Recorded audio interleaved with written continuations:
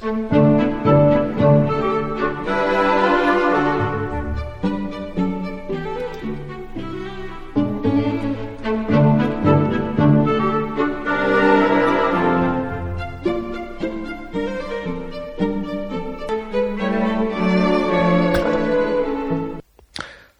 this is Michael Lingard, your Buteyko Educator, welcoming you to the final episode of Escape from Asthma and offering you my congratulations on completing this course. You now have the understanding and tools to continue improving your breathing and health into the future. Asthma is a serious condition, and as such, safety is paramount with the management of this condition.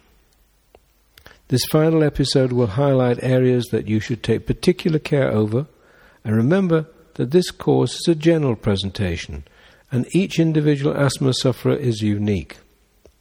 No responsibility can be taken for any adverse reactions to the training or your failure to follow safety recommendations given. Always, if in doubt, consult your doctor, asthma nurse, or your own Buteyko educator for advice. You are recommended to check all the following important points now and from time to time in the future to ensure that you are following best practice of the Buteyko Method. 1. Under no circumstances should you throw away your bronchodilators or steroids. For at least the next 12 months, always carry your reliever medication with you and use it if necessary. Research has shown that while overuse and heavy doses of bronchodilators may worsen the asthmatic condition, when used correctly in the early stages of an asthma attack, they can stop severe asthma from developing. 2. Prevent or overcome tightness, wheezing, coughing, or shortness of breath by first using the Buteyko Method, controlled pause or extended pause followed by reduced breathing. And if this does not help, use your reliever medication. But as soon as possible after taking it, do the reduced breathing exercises. 3. Steroid reduction should be discussed with your doctor. When it takes place, it should be a very gradual process, no faster than 1 puff reduced every 7 days, and reducing all morning steroids first. At the first sign of reaction, accelerated pulse, lowered controlled pause, or asthma attacks, then your steroids should be restored to the previous dosage. For example, if you start with 2 puffs night and morning, after cutting out both morning puffs you get asthma, then restore 1 puff in the morning. If this is still not controlling your condition, then restore the second morning puff, and do not reduce them again until you're stable and your doctor said it's safe to continue with the reduction. 4. In the early stage of your training, maintain nose breathing at all times, especially when faced with factors that usually cause you asthma. If your nose is blocked, use the nose clearing exercises to unblock it. The most common of factors to cause asthma are physical exercise, emotional situations, yelling, shouting, chemical or paint vapours, smoky environments, going out in cold air, alcohol, overeating, and oversleeping. 5. Adults should keep in mind the importance of reduced breathing exercises. If you must do any deep breathing, for example while playing sport or laughing, crying, then as soon as possible do some Buteyko exercise to return breathing to normal afterwards. 6. For most asthmatics, usually the first sign that asthma is returning is either a stuffy nose, broken sleep patterns, waking up more tired in the morning than usual, or notice your morning control pause falling day after day. Always sleep on your side or stomach for adults. Whenever you notice the early warning signs, increase your Buteyko exercise regime. 7. We recommend that you continue to tape your mouth while sleeping for at least 6 months. If you wish to stop doing this, then use the controlled pause and pulse to test your breathing while you are asleep for a minimum of 10 days. 8.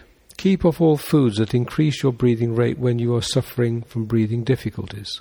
These include chocolate, milk, cottage cheese, yoghurt, ice cream, nuts, honey, chicken, fish, beef stock, strawberries, raspberries, coffee, strong tea and alcohol, or any other foods you have noticed cause you to wheeze. 9. Easily digested proteins increase hyperventilation more than other foods. So if you suspect that your condition is deteriorating, then avoid these foods. If you must eat protein at this time, try to eat only unrefined vegetable protein. 10. Viruses are a stress on the body, and therefore increase the breathing rate, so it's vital to minimize other stresses at this time. When a virus strikes, increase your Buteyko exercise sessions to at least 9 a day. Take medication if necessary. Reduce food intake. Avoid foods that increase the breathing rate. Avoid known allergens. Rest more but sleep less. Drink lots of clear fluids. Water is best. Keep warm but don't get overheated. 11. The pulse and control pause act like a natural peak flow meter for adults. The aim being to maintain an early morning control pause of approximately 45 seconds. When the control pause increases, then your condition is improving. When it decreases, your condition is deteriorating, and there's a greater chance of an asthma attack. If it should get less than 7 seconds, seek medical attention immediately. The pulse and step exercise act like a natural peak flow meter for children, with the aim being to maintain an early morning number of steps of at least 80. When the number of steps increases, the condition is improving and there's less likelihood of an asthma attack. When the number of steps decreases, then the condition is deteriorating. If the number gets less than 15 steps, seek medical attention immediately.